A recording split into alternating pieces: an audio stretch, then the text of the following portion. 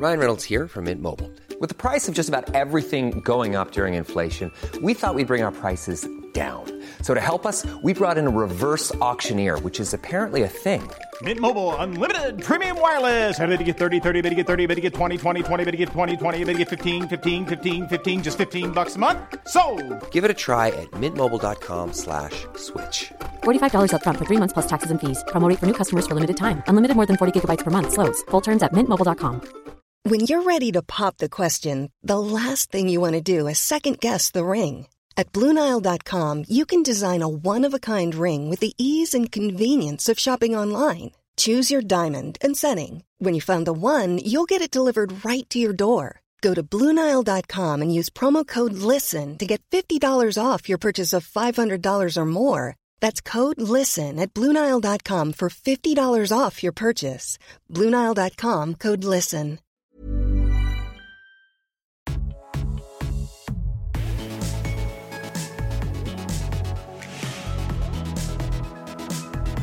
Hello, everyone. Welcome back to the Double Clowns podcast with me, Robin Welsh. James Welsh. James, how are you? Yeah, I'm actually really good. It's a beautiful sunny day. And listen, I don't usually care for sunny days or summer in any way. But when you spent the last month with rain, with two dogs who just want to play in the garden, whose feet you have to keep wiping and mopping the floor, a sunny day, 2 sunny days in a row where you could just leave the door open and let them do their thing is a blessing. Beautiful. Absolutely beautiful. Yes. Yeah, that's good news for everyone. Yeah. I actually can't wait to kind of just let them do their own thing. Well, open the front door, let them out. No. Here's some money if you need to get a bus or something. No, oh my God, can you imagine? Listen, James. Yeah. Question for this lovely day. Lovely day. Anything you've been loving? Do you know what, actually, and I swear I spoke about this brand last time, but For Free Beauty, their Cloudbank Milky Cleanser. Now, I'm not sure if I'm more impressed by For Free Beauty than I thought I would be because I thought less of them initially. Didn't mean I thought they were like a cute brand that had decent products for like a younger audience. Yeah, because they're like a sub of Colourpop. Colourpop, right? Yeah, and all their products are actually colourful as well. Drugstore, really affordable. Yeah. 10% off with code Robert10. Do you actually get 10% off For Free? I think it's just Robert. Okay, yeah, I can't remember if it's Robert or Robert10, but Colourpop and For Free. I mean, don't feel pressure to use. No, I will genuinely use that though because I keep buying from For Free. Yeah, use my code. What save some money? Oh my God. Okay, I will. But this is their Milky Cleanser, and I describe it in my up and coming video. It's like a watered down moisturizer. That's how soft and gentle it feels on the skin. It's got nothing special in it. It's like a few nice surfactants, some moisturizing ingredients, a few oils, some hydrating ingredients like glycerin, so it doesn't completely strip your skin of all your natural oils and all that kind of stuff. Very basic, but very, very, very nice. Very affordable. Is that that's the body one? No, this is a Cloudbank cleanser. Oh. Yeah, festival cleansers for your festivals. Nice. Yeah. For festive. Robert, listen, we've got a busy episode, but we do need to know what you've been loving. Yes, listen, I love myself a good balsam. You love a balsam. No, what is balsam? Lip balm. Oh, I don't know. I don't know what actual balsam isn't that stuff that's like for when you have a snotty nose and you need to inhale it? Maybe like Vicks balsam. I don't know. Yes. Yeah. So I love myself a good multifunctional salve, and this is from a brand called Lanolips. Oh yeah. So it'd be lanolin, right? It's basically just lanolin, and obviously that's not great for the vegans out there. Yeah, or the sheeps. Or the sheeps. But I love like a set, like things that come in a set, right? Or things that don't really come in a set, but like collect them all, like Pokemon. And they do all these little ones. There's like watermelon, apple, sugar, peach. hi. Watermelon sugar. Raspberry, and there's a banana one for the lips. However, the big one, I actually got this free because I ordered like 1, 2, 3, 4 things from them, and they gave me something free. Like I just, like it was some kind of crazy purchase, which is great because it's a full size free. Now this is called the Everywhere Multi Cream All Over. I was sitting at my desk the other day. I don't know what day it is, so I had to say the other day. And I was like, oh my God, my hands have got to a point where they're so dry, they're sore, like on my little finger. It never happened to me in my life before COVID and having to sanitize or wash my hands all the time. And my lips were cracking up, and I was like, you know what? I'm gonna open this and just see. And I used up my hands and I used up my lips, and it was the most... I think with lanolin, you expect like a really thick, greasy, leftover film on the skin. Yeah. And it really wasn't like that at all. It was a little bit like thick still, but it wasn't greasy and horrible. It was really, really nice. Okay. Right. Robert, what's happening today? It's a special episode. So we recorded an episode of the Breaking Beauty podcast with Jill Dunn and Carleen Higgins. Yeah. And we were I was like, they messaged like, do you kind of want to like collaborate? And I was like, but why us? Yeah. They've had so many incredible, they've had so many incredible guests on their podcast, and we did an episode with them talking all about celebrity releases, so celebrity beauty brands. We covered JLo, Pharrell, About Face, something else. Lauren Conrad, Catherine Zeta-Jones. Well, I don't know if we did cover that. I think we skimmed past it. But we did an episode with them, and this is our episode. We invited them on our podcast also to talk about iconic moments, iconic people, and iconic brands and products within the beauty industry. They are both beauty editors, so they've seen trends come and go, products stay as well, and brands like really build up into these iconic brands. So we really wanted their input on what they thought were true iconic products. Yeah, exactly. Should we just get on with it? People. Yeah, let's do it. Let's do it. Don't forget to check out their episode with us. That'll be up, I think it's the same time as we're putting ours up now. So go ahead and check theirs out. Also, we'll leave a link to everything also on our Instagram at the Double Cleanse Podcast. Well, welcome back. So we are joined by Jill and Carleen. Hey. Hello. Beauty. Thanks so much for having us. Of course, pleasure. So we've just recorded an episode with you, which I believe will be up same time, where we spoke about celebrity brands and kind of truth about them and how we feel about them. The good and the bad. Yeah, and there was a few little secrets snuck in there, wasn't there? Some tea spilling that you must go and listen to. Yeah, absolutely. So for those who aren't familiar with your podcast, can you just tell us what it's all about? And you two as individuals as well, your experience in beauty, because you've had some amazing guests on your podcast as well. Including us. Yes, that's right. Most recent guests are the most impressive and most important, of course. Well, I guess I'll start. I'm Jill Dunn, and Carleen and I started our podcast 4 years ago last week. We dropped our first episode, and our show is called Breaking Beauty because we really wanted to capture the stories behind the breakthrough people, products, and moments in beauty. So we really started out talking to beauty brand founders about how they got started in the industry. And we really wanted to sort of like unpack the stories behind these iconic products that are on all of our top shelves. And the two of us, Carleen and I, met because we were beauty editors at magazines for quite some time. And we would end up going on press trips together, and we really bonded. And we would always have these great stories coming back from press trips, talking to founders like Lev Glasman or from Fresh or any innumerable brand founders that you actually got to spend extended time with, and you'd be kind of hanging off their every word, and you go back to the magazine and there would be like, such little space to talk about. You're like, well, I can't tell them about the time we did shots together at the bar at the end of the night, so I guess I'll just talk about the new lip product. So, so we just knew that there was a lot of rich content there with founders, and since then we have, I think our audience has come to trust us for our product reviews because we have tested so much stuff in the industry over the years, and so now we've kind of evolved into talking about what's new, what's next, what's happening, the breakthrough products, kind of just like cutting through the clutter in the industry and telling people what's worth the money.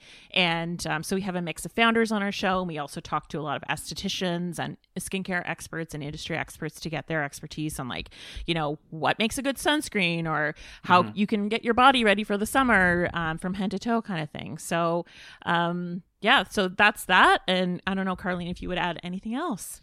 I think that's about it. We basically have taken all of our magazine skills as editors and just, translated it into the audio world. And I think the timing was really great for that because magazines have shrunk so much, which was kind of a sad state of affairs, frankly.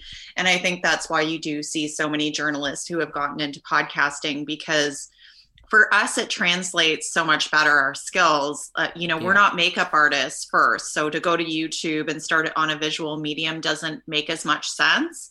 So we just really focus on trying to edit down what we know what has worked for us before. People really want the tips, the how-to tips. They want some takeaway. They want to know what's good and they want to know it fast. So we kind of just try and bring that to the podcast space. Yeah, that's what I do love about your podcast, because we tend to have like a set topic for each episode, and sometimes you do, but I love the episodes where you kind of go through a few things, and you're so good at describing products. I know it sounds really stupid, and we're like, I'm opening it now, and it's beige. The packaging is we're terrible. But I think what I love about your podcast is you're so good at, like you say, decluttering. There's like what feels like 1,000 launches every week. Absolutely. Right. So it's so nice to hear people with your experience just kind of go through what is kind of like worth the money and worth the effort, I guess, as well, to hunt down. And I think, we get so excited when people DM us, and I think we were living in this void, this black hole, working at magazines, and it was so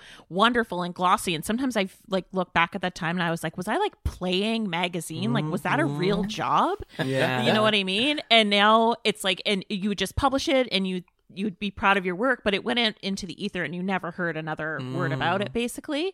And now we get DMs all the time. People are like, I bought this because of you recommending it. And so we just take that, maybe it sounds a bit cheesy, but we do take it really seriously, and we want people to know our personal experience, and if it works for them, great. And we don't want people like spending money on stuff that we don't really think is great or whatever. And I think that's one of the most important things at the moment is we are bombarded with launch after launch after launch. So to have that broken down, to be like, this is worth your money, because money, it needs to be worth money. But you also do just buy everything. That's also a true aspect of my life. But I think for people who want to be like a little bit more, I mean, I'm bored now of spending money on skincare. I don't understand skincare. So it's nice to have that thing where it's broken down and it's like, this is worth it, this isn't. I think that's really important. Yeah. Because people just want to spend money on, I think we have a fear of missing out on a lot of launches. We get FOMO with launches now, right? So to have someone else be like, no, don't bother, that's really important, and actually a really good thing to have, because otherwise it will be a room. Oh, this is a room for it is a room for but I mean, like, from the floor up, it will be literally sitting in it right the storage. now. Don't even get me started on that. Oh God, impossible. Yeah, do you have guilt about throwing products away? Even if you know they're or not expired? using them, or just storing them behind. Do you know what I mean? Yes. Like not getting through it all. Yeah, I did have that. That was really tough for me. I think especially in my magazine editor days, is that I would have so much stuff at home, and it was just like the pace that you have to be testing stuff and using stuff. It's like you can't stick with it to the end. But the way that I am, I hate throwing things out when they're not finished. So I've got a whole system now, like with my girlfriends, where they come over and they're close to me, so they don't mind stuff that I've stuck my finger in. You know what I mean? So I try to throw out the least amount as possible, and then like donate stuff, sell stuff, donate money. There's a whole system going on. So I try not to feel guilty anymore, and I really do think about it as my job. And I think that goes back to my magazine days. True. So that's why, I never say I was gifted this, because that's my job. Like when I worked at a magazine, I would go to the beauty closet, pull something out, try it, write about it. I would never have thought about that as a gift. So I just can't, I still am in that mindset. Do you know what I mean? Like, I just think of it as like, this is my job. This is what I'm here to do. I'm going to use it. I'm going to tell you about it. That, Yeah. Well, this is something I struggle with as well, because when there was this whole trend on TikTok, which I'm trying to do. I'm trying to be with the kids. And there's this whole trend of showing your skincare collection. And I was like, people were like, do it. And I'm like, there were so many things that came up with just showing one like cabinet full of skincare. People were like, it's so much plastic. You're never going to get through it. What a waste. So I had to make a separate video to be like, this is the system I have. My friends, when my friends come over, they grab a box and they go shopping in my shop room. your room. You know, like how you can donate. You know, like all these many things that a lot of people don't consider. But yeah, I still do have guilt sometimes of, I bought that. Like, why haven't I used it? Like, I should try and use that now. And like, I've got so much stuff. Let me buy some more palettes. But then again, it is my job. And hopefully me having all this stuff means so many other people don't go out and buy all this stuff. That's Very right. true. Good point. So That's I'm right. saving plastic somewhere. That's Circle of life. That's the takeaway. Yeah. Yes. Yeah. So, with your experience and the amount of amazing people you talk to and the brands that you must have tried, and I think about how much I've tried, I can only imagine how much you tried as well with your jobs. Have probably come across so many iconic skincare and makeup products, actual iconic And skincare people. and people. But you must have seen like brands come and go as well. So we thought we'd talk about actual iconic products, ones that we think are sticking around, ones that change the face of the skincare and beauty realm today. As we were saying, there's so many launches. I feel like for a long time there hasn't been an iconic product that's been launched in a long time. I think there are a load of products that are filtering down from iconic products, and there's always iconic products you associate with brands, and now I cannot think of a newer brand who has an iconic product. So I think it's a nice thing to look back at and think, this brand really started it, or this person really started it. Yeah. I don't know where I was going with that. But that's a nice finish, yeah. Who wants to go first? I'll go first. I love this topic. I mean, this is why on our show, we talk about the breakthrough moments in people, because that's pretty much why I fell in love with beauty, is because I feel like it really is just one lens into the world and into society. And it really does mirror like what we're thinking and what we're feeling. And I think the prime example of that is MAC Cosmetics. And I know, Robert, as like a former MAC makeup artist, like you're going to know everything that I'm talking about, but I really drank the Kool-Aid on that one, because we interviewed Frank Toscan ourselves. So this was a few years ago now. It was one of our earlier episodes. And of course, he's no longer with MAC, so it's not that easy to get an interview with Frank. And he's based here in Toronto. So we went to his condo in Yorkville and like sat in his living room. And I just felt like that brand is just pure nostalgia to me. And I know probably for you guys as well, and so many listeners, growing up like in the 90s, it was not the cornucopia of Sephora brands that you see today, you know? And I just felt like MAC was so breakthrough, having those like powerful colors that, you know, was for makeup artists first. And so that was the first introduction for me of just like the magic of makeup. And then of course it was everything that it stood for, you know, the tagline, all ages, all races, all genders. Like I really feel that paved the way to all of the inclusive brands that we see today, this wave. Absolutely. Yeah. But MAC had to do like the hard work when it came to that. Do you know what I mean? Like their 100% makeup artists were working at counters at a time when you didn't wear your flag like proud, high and proud. Do you know what I mean? Right, and Frank exactly shared that story with us about being in one of the big retailers here in Canada and being stuck in like the back corner. They're like, okay, we're going to test you out in this like dark corner and just see how you do. And other stories where they were like picketing at stores in, I think it was San Francisco or something, to have transgender people be able to work at the counter and like kind of live openly.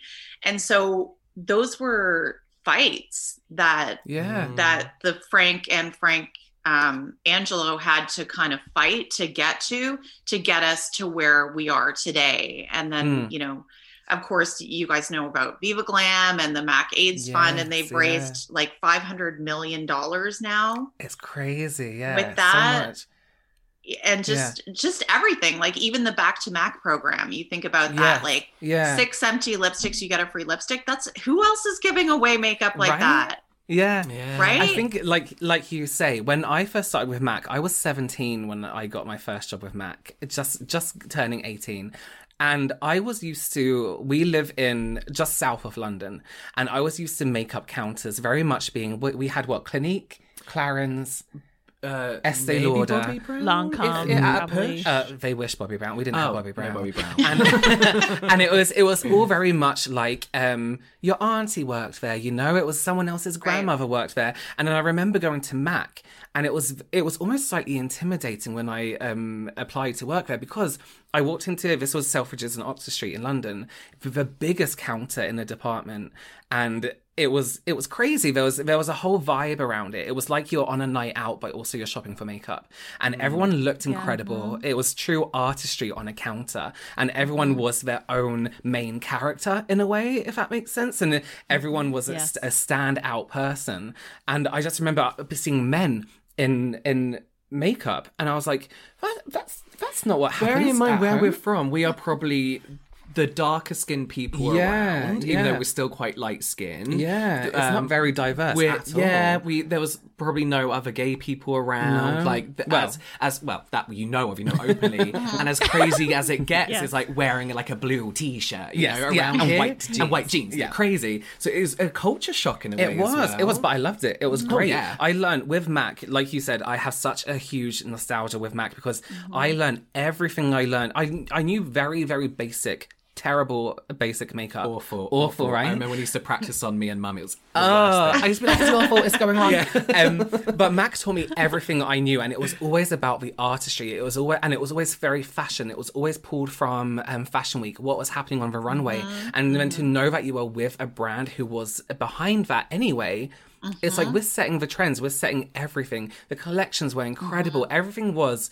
the height of makeup artistry and the height of fashion and the height of being diverse and accepting and all these other things. I have so many. I still keep some stuff I have from MAC, the Hello Kitty collection. I still have some of the packaging still. Who was the designers they did the collection with? Fafi? Is it Fafi?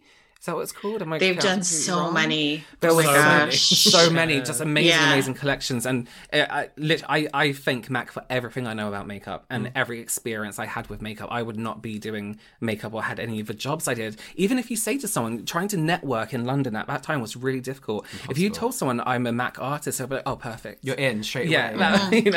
Yeah. Well, they know like you've got your training and you've got it down. And so many successful makeup artists have come from a MAC background, and to your point. Are you okay? I do that all the time. What just happened? My drink just splashed in my eye. Sorry. The splashback right in the eye. That happens to me a lot. My contact lenses. But and like I have so many fond memories of being backstage at Fashion Week, as a magazine editor. I'd be in New York or London and interviewing, Charlotte Tilbury backstage doing Matthew Williamson or whatever. And they really did set the trends, and they still do. And I also have respect because a lot of brands, when the founders leave, they just completely crumble and fall apart. And I don't I think with MAC, there was a bit of a lag to get into digital and get into influencers. But I think relatively speaking, that branding is so strong. It's like, it will never die. You'll always, they'll always embrace that culture that they created at the makeup counter. And I think they changed the makeup world forever.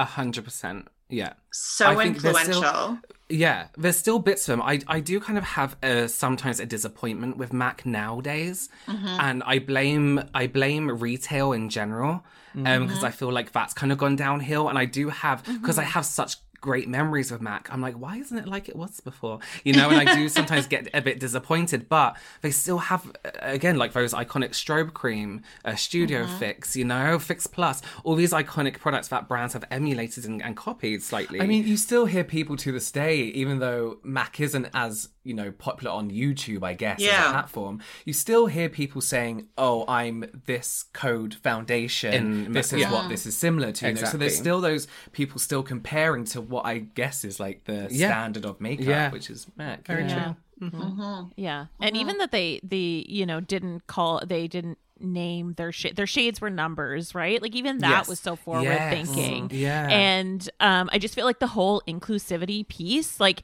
so many, and Frank talks about this in our interview, but there were so many women of color who that frankly, it was their only option to go to Yeah. MAC. There was Yeah. just no other place to go. And Frank Toscan talks about, some of his Black female friends coming to his kitchen. He'd mix up the color for them and like sort of off they went. And it just really, and the messaging at the time from the beauty industry was like, well, people won't buy that or we can't do that. And he's like, what are you talking about? I'm doing it every You single can day. literally do it. Yeah. So, and so I feel like that really was so breakthrough as well in Yeah. terms of just like the inclusivity. It's like, no, makeup is about expression and it's also about feeling good. And they just touched on every cornerstone of what it means to feel, I think, beautiful and people doing it in their own way. And I love that. And then of course there's sort of a new incarnation from the original founders of MAC, right, Carlene?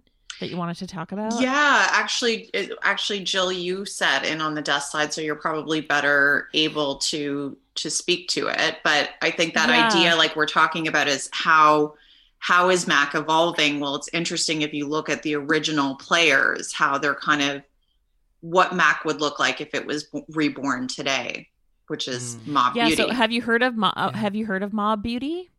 No. It's called it's MOB. That's what it's spelled, or how it's spelled. And so it's basically what MAC. It's like the performance of MAC, but all of the color cosmetics are sustainable and all of the formulas are quote unquote clean. So it's the packaging is all refillable. Write this down. I don't have it here. Here it is. This is the palette, and you buy. So this is the full face palette, and it's like 1, 2, 3 blushes. There's a highlight in here, and then there's 6 eyeshadows, and you can just buy these individually and like create your own palette. And it's made from like they've thought about every single aspect of how they can make this more sustainable, and they realize it's sort of like a moving target, if you will, but it's truly one of, I think, just born as a passion project. And they're like at this point in all of their careers, it's co-founded by Vic Casale. And I think Frank Toscan is also consulting behind the scenes, but it's basically like, if we're putting stuff out into the world, it has to make sense and it has to be sustainable. And so all of these you pop in yourself, and the performance is just as good as MAC. So if people are out there and they want it more, I'm gonna grab the paper tube. I just want to show you. And Jill mentioned Vic Casale. So he was the product developer behind the MAC, the actual MAC formulas, and like lip gloss and like all of the big hits. So each of the colors, so this is one of their lipsticks. It comes in these cardboard, paper, recyclable sort of flats, I guess you would say. And then you pop this tube into the lipstick tube, which you can recycle over and over again. And so I just love the whole ethos behind it. And if people are like, I need clean makeup that doesn't move and it performs like as well as MAC, this is definitely something to check out. I love that. Yeah, they just launched it. Yeah. I love that new kind of like why do we not have so many refillable things? Why does everything have to be like just throw the whole thing away, all the time? That's why, like you said, the Back to MAC recycling program is great as well. But to have that option to just be like, you know what, I fancy a new one, I'm just going to swap them out. It's really cool. I like it. Like MOB, like MOB Beauty. Yeah. Yes. I've written it down. And they were like, looking.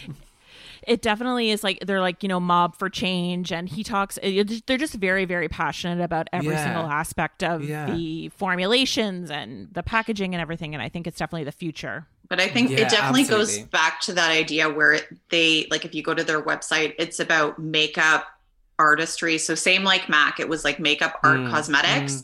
They're like, basically, if it doesn't pass like a makeup artist test in terms of performance, and it doesn't tick the box about sustainability and vegan and all that, then they're not going to bring it to market. So they're only bringing things to market that ticks both of those boxes. And I think what they've realized is that makeup artists, and I've been on set with a lot of makeup artists and they talk about it all the time, they're really interested in like a more responsible version of beauty. Like they're really interested in sustainability. They're really interested in good for you ingredients and all of that. But they obviously have to have that performance. They can't show up on set with like just RMS and Kira Weiss in their kit or whatever, right? Exactly, It's like, so I think that's the idea, is that this is like the new age version of MAC is what they're trying to go to market with. But it's a slow build. I think they're doing it on a bit of a shoestring because they don't have a marketing blitz happening. Right. That's right. But that's when you know it's true passion, right? Yes. Yeah, exactly. It's not rushed. It's not like, oh, we're just making some crazy packaging. But it's great to see a brand, again, bringing out the clear lids, first of all, just for your kit. And then all the like customizing options, because it's so difficult now, unless you go to MAC or a brand like Inglot, for example, it's really difficult to customize your own palette to a point where it's, you know, not some crazy packaging, because I think a lot, I said earlier, in the other podcast, but I can be sold on packaging alone, but in my kit I like plain, sleek, and that's why I love MAC, because everything was black, everything had a clear lid. It was very like user friendly, or didn't have a clear lid back in the day, I would label it, but now they have clear lids, and you know, you can see everything. So it makes more sense to be, when you said that professionals like to use it, that's one thing I look for in brands as well, and I think that's why MAC spoke to me so much, because it's like the top of people are using it, you know. And James, when you were saying before about getting like roasted on TikTok because you had too much plastic, like I think what we're very nostalgic for MAC, but I think we can sometimes forget it did launch 37 years ago. So there is a whole market with Gen Z that don't know about MAC. And I think they kind of see it as a bit old and dusty. And in fact, no, it's very, very trailblazing. And to the point where the minds that were behind that, they're doing it, you know, again, where they're sort of evolving, you know, with Mob Beauty. So because we know that MAC Cosmetics is now owned by Estee Lauder. So, you know, I definitely think it's one to watch. Yeah, that sounds really promising. I'm excited about that. Yeah. That sounds really good. Yeah. Nice. Do you want to go? Yeah, I might go. Mine's a little bit different. I might go. Mine's a little bit different to well, I guess here's iconic. I want to talk about Max Factor, the guy. Maximilian something. And Factor. No. Done his research. Maximilian Factor. And not just him being him, but something that he kind of created in the makeup industry. And that was bringing it to everyone that you can look like this celebrity kind of aspect to makeup. So we all know he made the Pancake foundation, which was made to be put in shops and to be accessible to everyone. And it kind of went along with a tagline like, this is the one we use in Hollywood. This is the one where you can look like you're, you know, a famous actress. And I kind of want to touch upon, so it's not necessarily a person or a product, but that kind of iconic, like, you could be this too kind of aspect of beauty, and how kind of like that's affected beauty in general. Have we kind of lost that at the moment, or are we still on that point of we just spoke about celebrity brands on your podcast, and so is that still something we look for, is you can look like this too in beauty, you know? Yeah, I think back in those kind of Hollywood times, that's such an iconic look itself. Like, of course, everyone wanted to look like that, and it was like the only look, though, wasn't it? I think well, I mean, 80s, like one of the only, right? 90s. But I think it's really interesting that he kind of came up with this concept. I don't think it was in his mind to want to push out to the masses and be like, he invented makeup to make it easy for him to use and easy for makeup artists to use backstage. And he was kind of, I don't want to say pressured, but there was an idea of like, no, come on, let's do this, you know? Well, like, let's sell to the masses. Sell it, yeah. And then I find it was really, I find it really interesting that someone came up with that idea that like, people want to look like celebrities, and we can go really far back in history and be like, people wanted to look like the queen or the king of that time, but it wasn't exactly the same product, and Max Factor introduced that this is the exact product that we use on celebrities behind the scenes. I totally agree. I think you actually bring up an interesting point, because hopefully everyone's going to go over and listen to our Celebrity Beauty episode on Breaking Beauty podcast, but one of the things I think you're touching on there is with the Celebrity Beauty, it is a bit of a facade, because, you know, when you talk about Max Factor, that's exactly the point. Like, he was the genius behind the scenes, making these celebrities look like celebrities, frankly. Exactly, yeah. And even Jill touched on it when she said, like, that whole J-Lo glow was Scott Barnes. Yes. And so now what you're seeing is like, it's a bit of a facade, right? It's like this packaging, buy my product, but they're not the ones who create the magic when it comes to their look. Exactly. Yeah. And sometimes I do wonder that when some of these celebrities who have high profile makeup artists behind them, how they feel. You know, like if Selena had come out with this killer eyeshadow palette, is it Hung who's her makeup artist? Hung Van Gogh? Yes, Hung Van Gogh. Like, how would he feel? Or even I always wondered between Makeup by Mario and Kim Kardashian, I was like, shouldn't he be cashing in? Like, before he created his That's line. something I've always wondered. And I thought, like, you might know, is there an agreement there? I Like, know, right? I guess they maybe work on their like promotional shots and things like that. But like you said, it's like say I'm a celebrity and you're my we probably should have done it the other way around. And you're my makeup artist. And then I was like, no, say I'm a celebrity and you're my skincare person. What are we? I'm setting up an example. Okay. And then I come out with skincare, not knowing anything about skincare because you've been my dermatologist. Looking after you. Yeah, and it's like, I'm just doing this now. Yeah. And then, like, going in my own direction. How would you feel? I'd want money from you. I would want money. I want a lot of money from you. Yes. But like you say, it's like iconic Kim, obviously she didn't invent it, but the Kim K contouring was set the trend for what felt like a million years of people contouring. So yeah, how must the makeup artist have felt like I did that for you? Totally. But I think what is very interesting and should be mentioned is that these people often get together when they're really young and both inexperienced in their careers, and they rise to the top together. There's so many examples. Gucci Westman and Cameron Diaz. There's a whole YouTube that they did together about like, oh my God, remember when I did your makeup for like Something About Mary, and then for this shoot, and then I had to go on a press tour for Something About Mary, and I knew you, so I called you. And they get this, like, it's almost like simpatico where they're coming up at the same time. You can look at Lizzo's makeup artist, same thing.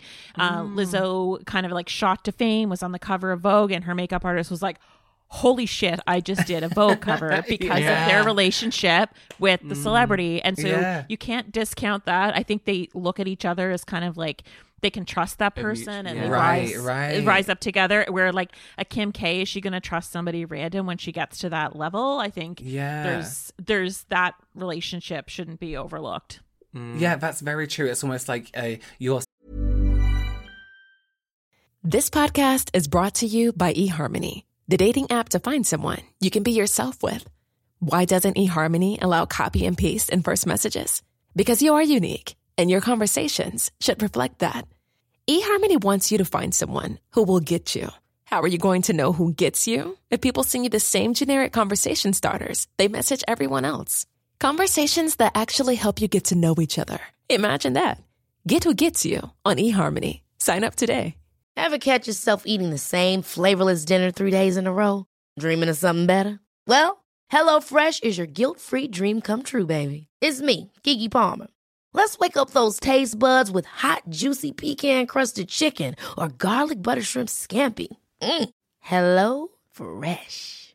Stop dreaming of all the delicious possibilities and dig in at HelloFresh.com. Let's get this dinner party started. Hey, I'm Ryan Reynolds. Recently, I asked Mint Mobile's legal team if big wireless companies are allowed to raise prices due to inflation. They said yes. And then when I asked if raising prices technically violates those onerous 2-year contracts, they said, what the f*** are you talking about, you insane Hollywood ass f- So to recap, we're cutting the price of Mint Unlimited from $30 a month to just $15 a month. Give it a try at mintmobile.com/switch. $45 up front for 3 months plus taxes and fees. Promo rate for new customers for limited time. Unlimited more than 40 gigabytes per month. Slows full terms at mintmobile.com. Success is my success, and we've done this together. Yes. When it's done well. When it's done well. There are lots of falling outs, but you know. Very true. Money can change people.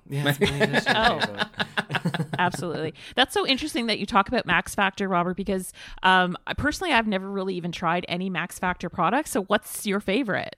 So I put my hand in my head, like I regret saying this because it's like I love the Max Factor pan stick, just the wind up one, the really cheap, really simple, old fashioned. This is a pan. Is the shade range horrendous? Yes, it's terrible. Awful. But it feels like an original, and it is the original kind of like packaging, a first invented foundation. It just feels like a little bit, I don't know, like it's a part of makeup history. And I love makeup history. So using something like that, like this is what they would have been using. Yeah, this is what he would have used on Judy Garland at that time, you know? And it smells horrific. I mean, it smells like very heavily perfumed, and it's very greasy. Dolly Parton's fragrance, potentially. But maybe her fragrance is a lot nicer. I trust her. Yeah. But I just like it. It's a good product, but you can tell it's very old-fashioned. And when I first used it, I was like, oh, this is very 90s. But actually, no, it's very 1920s. You know, like it is a lot further back from that. And their concealers are nice. Their more modern concealers are very nice as well. I just feel like it's a brand no one talks about anymore.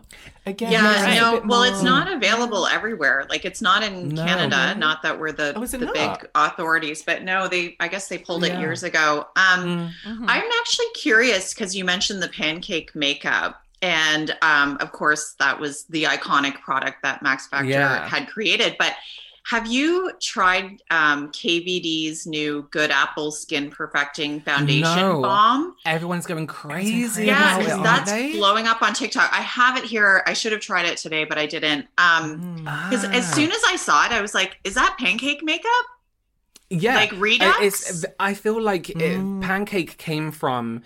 the pan stick before that was pure grease. Like the original pan stick had lard in. It was the worst thing ever. So he made something that was more malleable and could move with a face a little bit more and didn't crackle down. So I feel like every cream foundation has come from that basic pancake formula.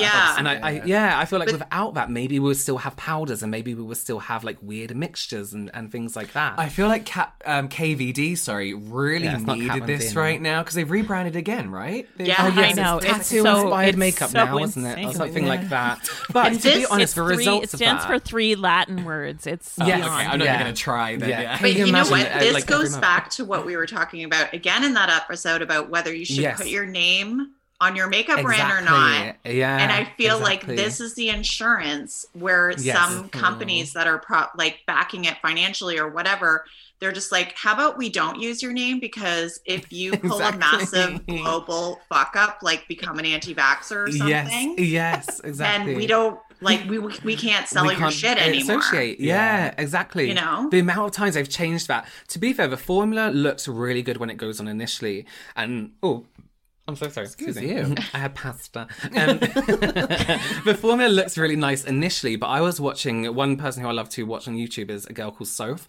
and she just does the most honest makeup reviews ever. She has a release with a makeup brand, and she's always like talking shit about a brand. Yeah. But she loves some of their products, and she doesn't like some of their products, and she is so honest. And she used that it's called Apple Foundation or something like that. Yeah, I'll give you the exact Apple Balm name. or something. It's the Good Apple Skin Perfecting Foundation Balm. So it is a balm. That's what makes me curious. Yeah. Okay. See, so she used it, went on amazing, but later on, just like any other cream foundation that would move on your face, a little bit shiny, a little bit, well, actually it was quite shiny. It just sat like any other foundation. I am still waiting for the day someone comes up with a really great cream foundation that can sit on anyone's skin. I would love to wear cream foundation throughout the day, but being oily, I might as well just wipe it off 1 second after I put it on, myself. Yeah. I love, the KVD Lock-It Foundation. So good.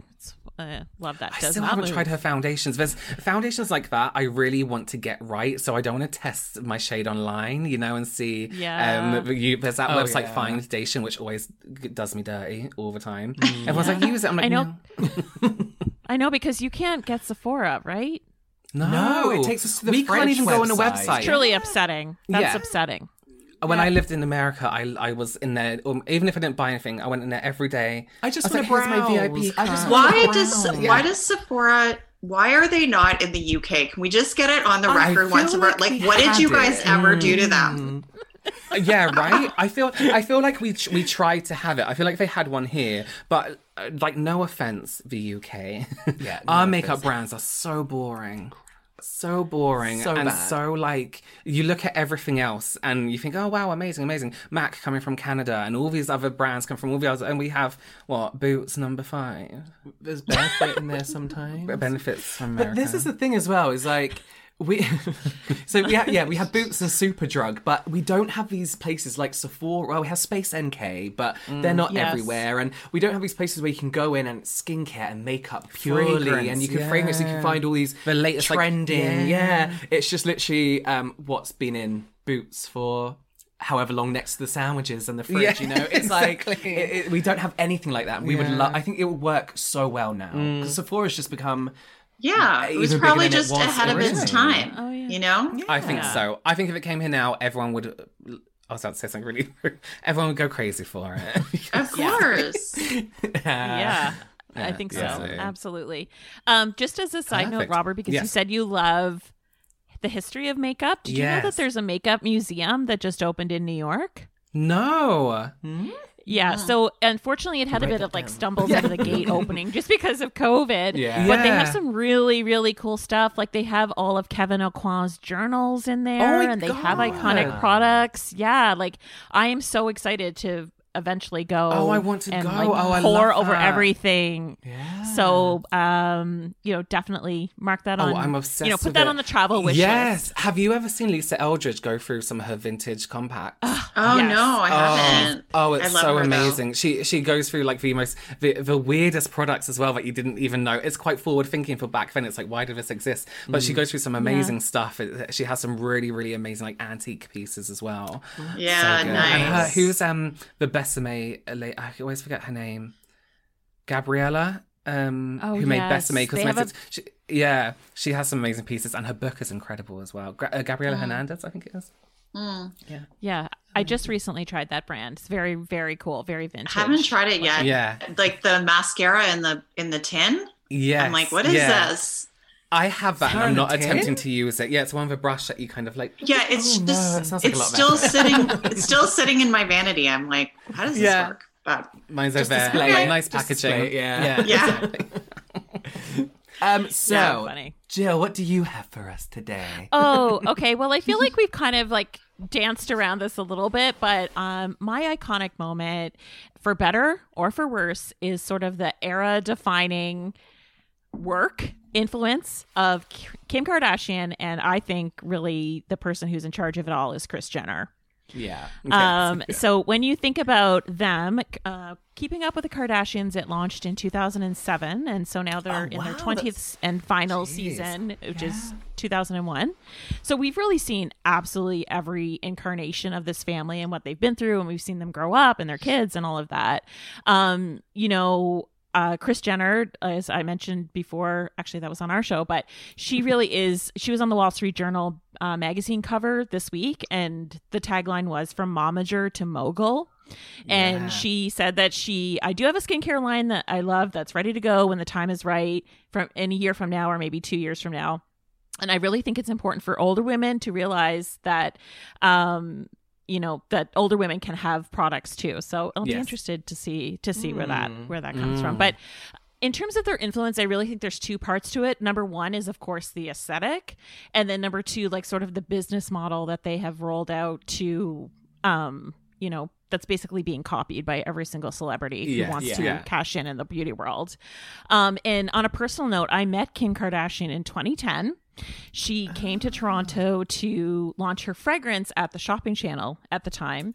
And I'll never forget, it was in the Hazelton Hotel, Carlene. It was on the side room where basically there was like people there from the Shopping Channel, executives and things like that. And every major magazine sent their like number 2 or 3. Yeah, I skipped that event. I remember that event, and I was like, nah. Yeah. Busy. So it was a licensing deal she had for a fragrance at the time, and just no one cared. I cared because I liked the show. I liked Keeping Up with the Kardashians. So I went, and she was so chill, and she was wearing this like bodycon white dress. Like this was before she met Kanye. And it just to think of how far she has come from there. That was in 2010 to now. Was this pre-sex tape incredible. or post-sex tape? Because this was like way back in the beginning. Where does that fit 2010. in with the Kardashian series timeline? Was that before the sex tape? Yeah. Was it Was before the TV before. series? Oh, okay. Right. Well, Yes, no, you said yeah, the series exactly. started in 2007. So wasn't it, this would have been 3 years later, 3 years into the show? No, but I think they're asking about the sex tape. Yeah. Yeah. Oh, okay. The sex tape was before I'm pretty sure. I don't know. Okay. But yeah, so she just basically was kind of on the fringes of the beauty world. I remember she also had a contract with like, what was the lip pumper at the time? Lip Fusion Beauty? Oh, yeah, that was a thing. Lip Fusion, I think. She had like a contract with them to sort of like promo it. So basically she was on the fringes of beauty, but it wasn't until, I think she got teamed up with Kanye and with Makeup by Mario that she really started to come forward with this aesthetic. So it really defined the last decade, of course. So it's like, and it's been replicated on YouTube and on faces all around the world. Yeah. It's like the arched brow, the baked powder contour, color corrected concealer, the neutral lip pencil that's slightly overdrawn, the brown gloss or the new gloss. And I just feel like that aesthetic is undeniably attached to her. It defined the last decade. I mean, it did. Yeah. Yes. 100%. Right? I remember the first time someone asked me to do their makeup like Kim Kardashian. I had to Google her. I was like, I have no idea who that is. And I was like, oh, so natural makeup. And I started doing like natural. Now, no, like do the whole thing. Oh, contour thing. I was like, how do you know about contour? Oh, yeah. I was like, what do you know about contour? Because it was, no one had like heard about it. It was like contour, K-O-U-N-T-O-U-R. Contour. It was like somebody just released all our secrets. And but with a K though, and that's important. Yeah, exactly. It was like somebody had been like suddenly all makeup artist secrets were revealed. And I was like, what is going on? And like you said, it kind of set up this whole. Even till now, this whole. If people are like, what was makeup like back then? It would be that look. It would be that single look for the lips, the contour, even the look of just the contour not blended in. That's the look of that's like an iconic look in itself. And I feel like there hasn't been for the longest time, like through the 90s, there was like millennium glittery skinny eyebrows, regret eyebrows. Yeah, but I feel like since that's so iconic and copied and so. It was a necessity to a makeup routine. Yeah, it was like something just everyone had. And like you said, it's just everywhere. I can't remember like what it was like before. No. That. Well, and not to mention the plastic surgery, right? Like, well, I was just going to say, so according to the American Society of Plastic Surgeons, between 2000 and 2018, procedures or Google searches for procedures like lip fillers went up by like 256%. Which is a lot of. Oh, sorry, that was actually attributed to butt implants. Actually, figure. Yeah.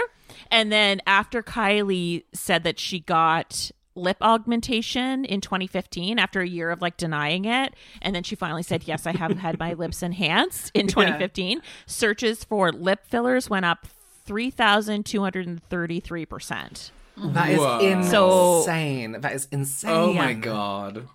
I mean, that's what, like, one thing, we don't watch the Kardashians. We don't really know too much like about an episode them. or two. I've seen a couple of, but you cannot deny how amazingly successful pretty much anything they do becomes. And I think like a lot of people that slate the Kardashians for, like, what they're famous for being famous, like Paris Hilton, famous for being famous, right?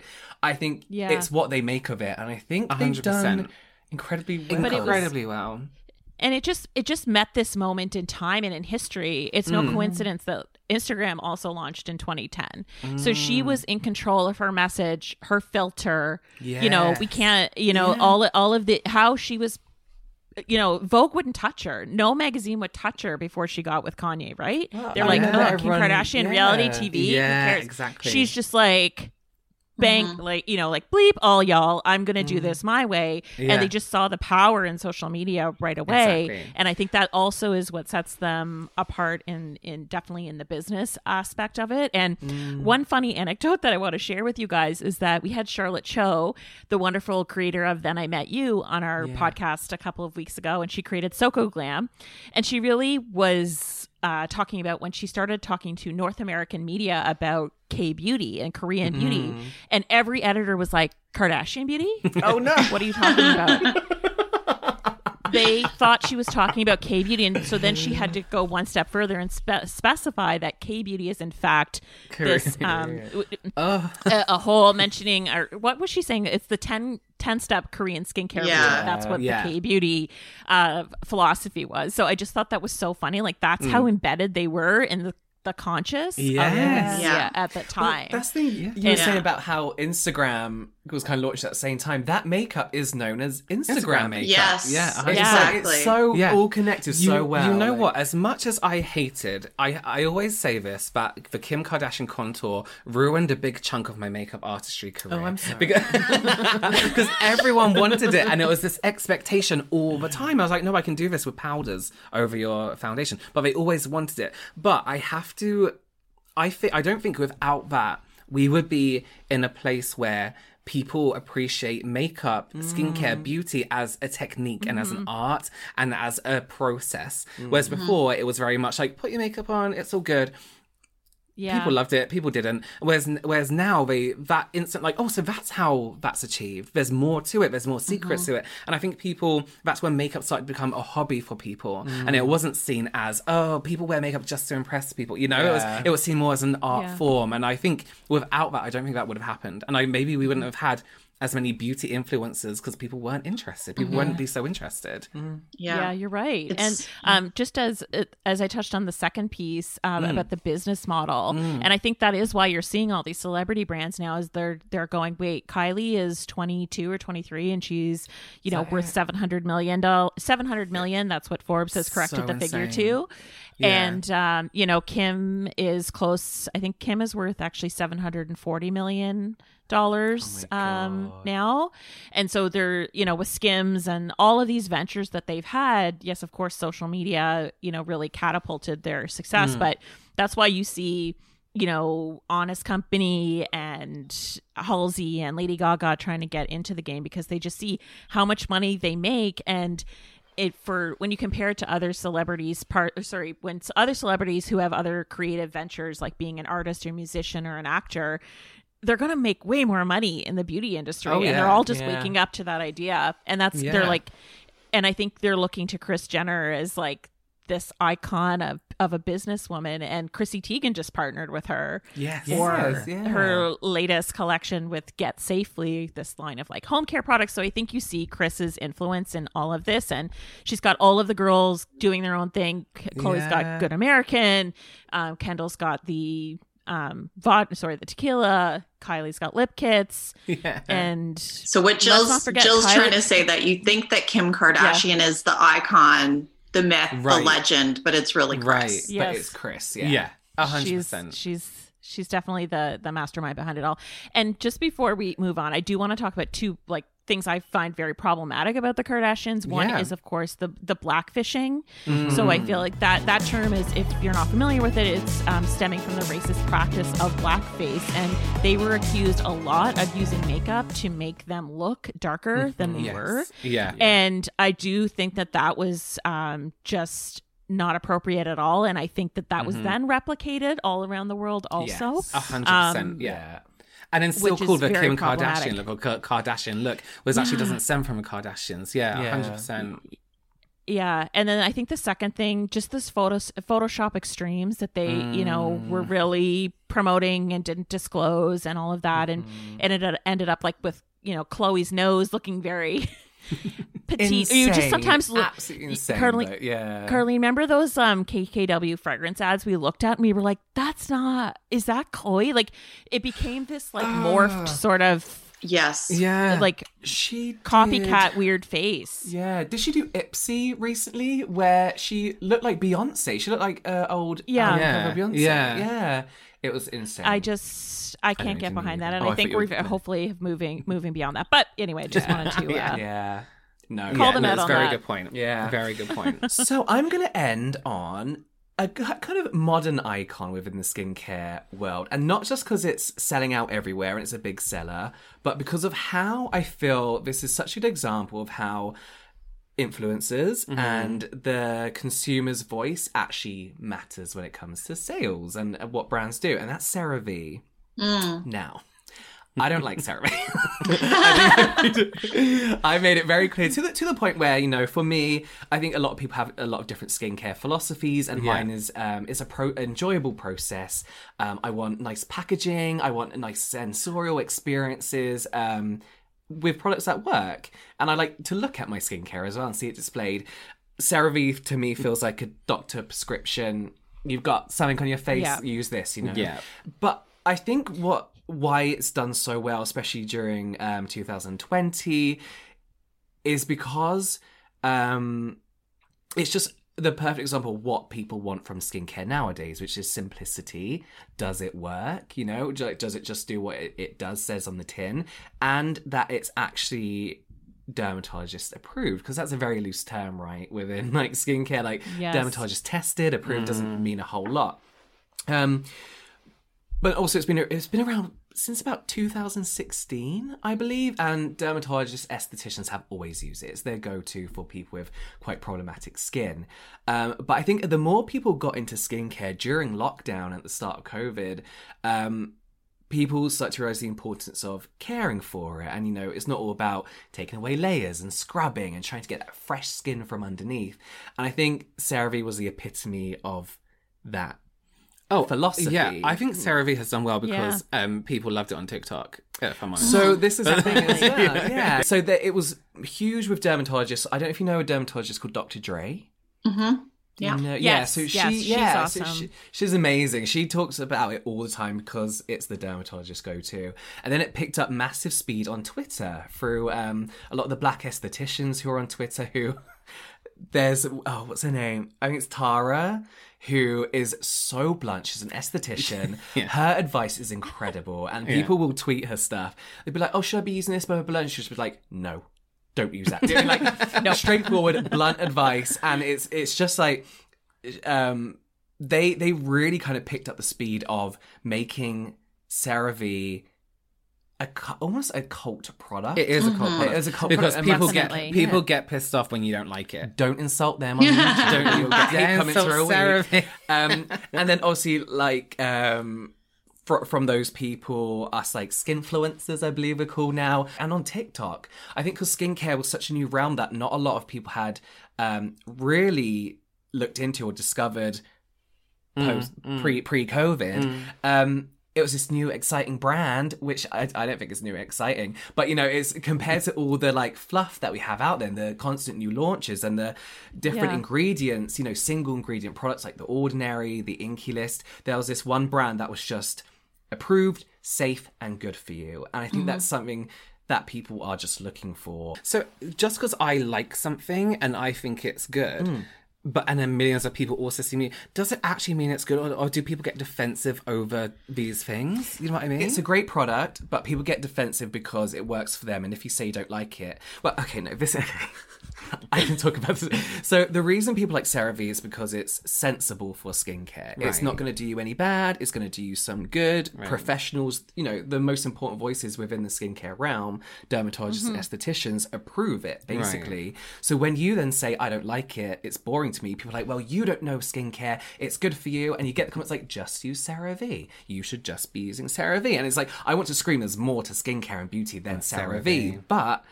it's a product that's been around for years, and again, it's just a perfect reflection of it's the epitome of what people want in skincare. I feel like right if now. It was that good, wouldn't it have been more popular than before? No, because it's like a dermatologist's secret, right? Well, I think yes, that's part of it, but I think if I'm being really honest here, I think what really propelled it to a success was the fact that L'Oreal bought it in 2017. Yes. For $1 billion. And I've never heard of this brand before last year. I thought it was new. I didn't realize it was such a big deal. Yeah, no, they've been around. It was since like the a early Cetaphil. 2000s. Like it was just like a Cetaphil. But I think I just think that there's also a difference though between people who have quote unquote really problematic skin, you know, and or if you're acne positive, that's great. But for what I've seen, when you go down the Reddit rabbit holes and you go down skincare addicts and all that, we don't go on. There are people who are desperately seeking help for having really inflamed acne, and for those people, you shouldn't be messing around with like Amoravitsa, Glow Recipe, you know, like the brands that we talk about all the time. We're like, we love it. It's cute. I feel like I'm having a self-care moment. it's just a totally different thing, you know? And so, and I think to a dermatologist, they don't generally see people who have no skin issues. Right. And so they're not going to go in and be like, try the Body Shop. Like they're, you know, they're right. It's like people are going in because they're desperate for help. And so at that point, they really are like, they're a doctor. So they're going, you need something that does not contain anything that's going to be potentially irritating. You know, you need this tried and true ingredient. We know that ceramides is great for skin barrier repair. Everybody needs that regardless of your skin type or tone or anything. And so I get that, and it's inexpensive. So for Generation TikTok, they're just like, hey, I can afford this with my allowance or whatever it is. So and it's a little less intimidating than like The Ordinary, right? Which can be kind of overwhelming for people to try. And I also think the other reason CeraVe has been really popular at this moment in time is that I think it's on the heels of everybody overdoing it with acid toners. Right. So it's and like, calm down, they've kind of messed up their hair. Not hair. They've messed up their skin, or they've compromised the barrier, like you said, James. And they're just like, undo. What do I do? Yeah. And so they just like get rid of everything on their top shelf. We were saying not long ago, there seems to be this trend of last year, it was like, take all your skin off. And then use all these acids. And then towards the end of it, it was like, what have you done? Let's repair your skin. I was like, what do you want from us? And I find you mentioned The Ordinary as well. And as quite an intimidating brand, I do find, I've mentioned this before in our podcast, The Ordinary confuses me. Numbers, percentages, letters everywhere. I don't know what is going on about The Ordinary. I do not know what's going on with The Ordinary. And I feel like, again, it kind of like it's... Or The Ordinary, as much as I'm like confused by it, again has shown that there is a science to skincare to a lot of people that maybe thought skincare was just for people who need to start, you know, anti-aging or did have acne or had something they wanted to repair on their face. So I think for Ordinary, as confusing as it is to me, I think again it opened the door to like this whole skincare kind of realm. It changed. Yes, it's changed the entire industry forever because they just ripped back the curtain and they were like, actually, these ingredients are really inexpensive and we're going to show you and we're going to make them all $9 and they're going to be in cute little no frills bottles. And I think that in my opinion, the danger with The Ordinary is that they're so affordable that you see people do the unboxings all the time, right? They get their package from The Ordinary at home and it's like 10 serums. They're like, okay, now what? What do I do? 10-step skincare routine. So then, here we go. The power of the recommendation and the routine and like people knowing what to do with these things. Then I think that gets a lot of people interested in skincare and the journey. But I agree, it's a bit of a double-edged sword that way because people can afford them all, so they just buy them all, and then they're like, what do I do now? Exactly. This is going back to going back to like the TikTok realm, which again we're not familiar with. There was this challenge of The Ordinary's AHA peeling mask where people would see how long they could leave the product on for before it started really burning Which mask their face. is this? And you know, the Ordinary's AHA peeling it's like the red one? the red one. Yeah, the red one. So they'd be doing they don't that sell like that derma here. rolling. Oh, do they not? Because of the percentage. In Canada, they don't. It's probably for the best. High. It's probably for the best. But this is the thing is, a lot of people, The Ordinary made the science behind skincare look so simple in a way that it made it a little less intimidating to the point where like, oh, so these must be okay to put on my skin. But then what's one thing I noticed on YouTube and as far as content creation goes and the conversation around The Ordinary is first came The Ordinary and all the amazing ingredients they made. Then came the, hang on, what do I actually need from this and what do they actually mean? Then wait, what can and can't I mix together? Because some are acid, some are high percentage, you know, some make your skin more sensitive. To now like, right, let's bring it back down again and really think like, do we actually need any of these? So it was amazing in the sense that now I feel people, first of all, hyaluronic acid has been around for what year? Like ages, forever. But people, but people are now just discovering it. And I do think it's down to The Ordinary being like, this is used for this is used for this is used for that. Right. And discovering ingredients that we never would have heard of before.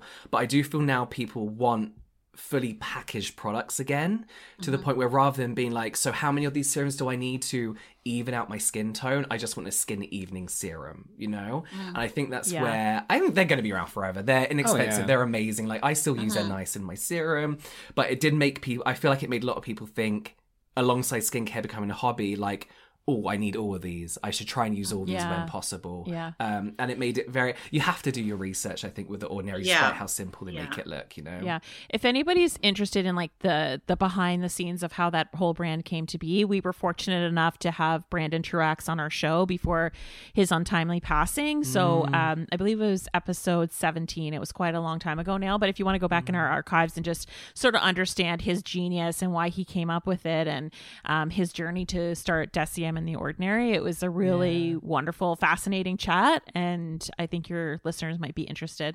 Yeah, I think so. I mean, it's such an iconic brand. I think, as we said, they've completely changed just everything from how brands and like market their products to how consumers actually simply just read ingredient lists, you know? Like, they changed so many things, like, about the skincare realm and consumerism within skincare. It's insane. Oh, the majority for the better, I must say. And I think that anything that gets people interested in what they're putting on their skin, I think is always a positive. So when I think of The Ordinary, I think about the democratization of skincare. Like, that's what they contributed to the world of beauty. And I think that influence has been, has just been so far reaching in terms of like education, like the need for education and ingredient awareness and all of that. Have you guys tried Typology? I feel like that's not yet. That's like, I feel like that's France's answer to The Ordinary. It's a pretty new line. It just launched in North America. I think it was earlier this month. We talked about it on the show. And it's kind of another good one to Google. It's kind of very apothecary style, single ingredient focused, really inexpensive. But it's more like plant-based.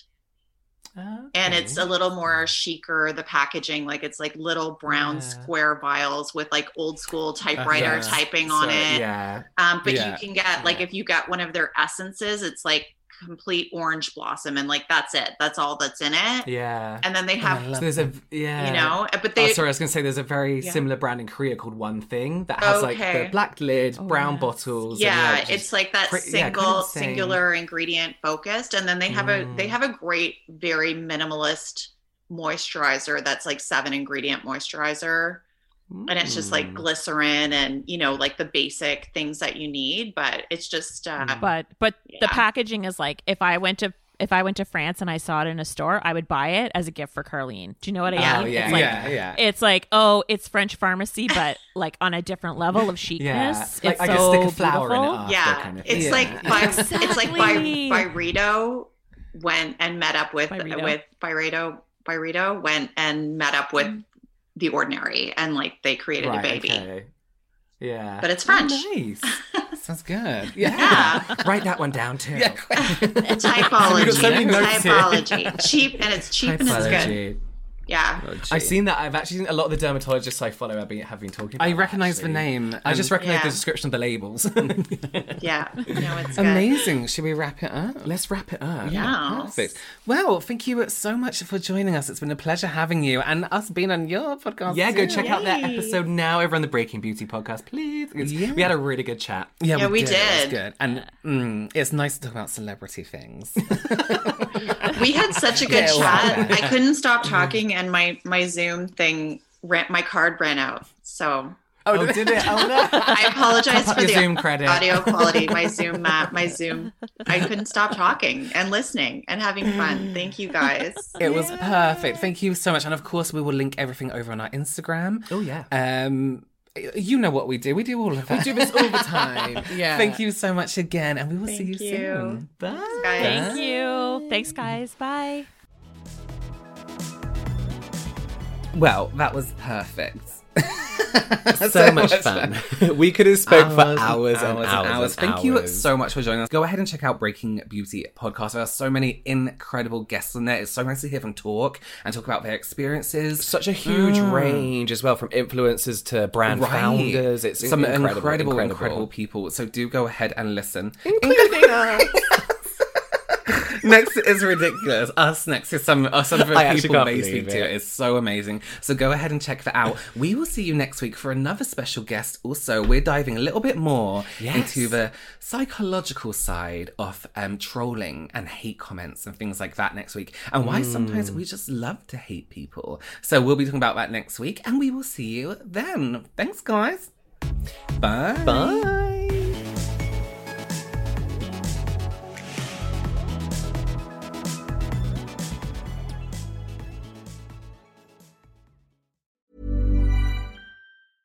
Ever catch yourself eating the same flavorless dinner 3 days in a row? Dreaming of something better? Well, HelloFresh is your guilt-free dream come true, baby. It's me, Keke Palmer. Let's wake up those taste buds with hot, juicy pecan-crusted chicken or garlic butter shrimp scampi. Hello Fresh. Stop dreaming of all the delicious possibilities and dig in at HelloFresh.com. Let's get this dinner party started. Hello, this is Danny Pellegrino, host of the Everything Iconic podcast, and I'm here to tell you all about Splash Refresher, because hydration is mandatory, but boring is not. Now, I love my water, but if I don't spice it up, I'm not going to finish what I took out of the fridge. That's why I love my Splash Refresher, which is flavorful, delicious, bright, hydrating, and 0 calories. The wild berry flavor is my fave. No, wait, is the pineapple mango flavor my fave? You know what? All 5 craveable Splash Refresher flavors are my fave because they're so delicious. So get hydrated and enjoy it with Splash Refresher. Imagine the softest sheets you've ever felt. Now imagine them getting even softer over time. That's what you'll feel with Boll & Branch's organic cotton sheets. In a recent customer survey, 96% replied that Boll & Branch sheets get softer with every wash. Start getting your best night's sleep in these sheets that get softer and softer for years to come. Try their sheets with a 30-night guarantee. Plus, get 15% off your first order at bollandbranch.com. Code BUTTERY. Exclusions apply. See site for details.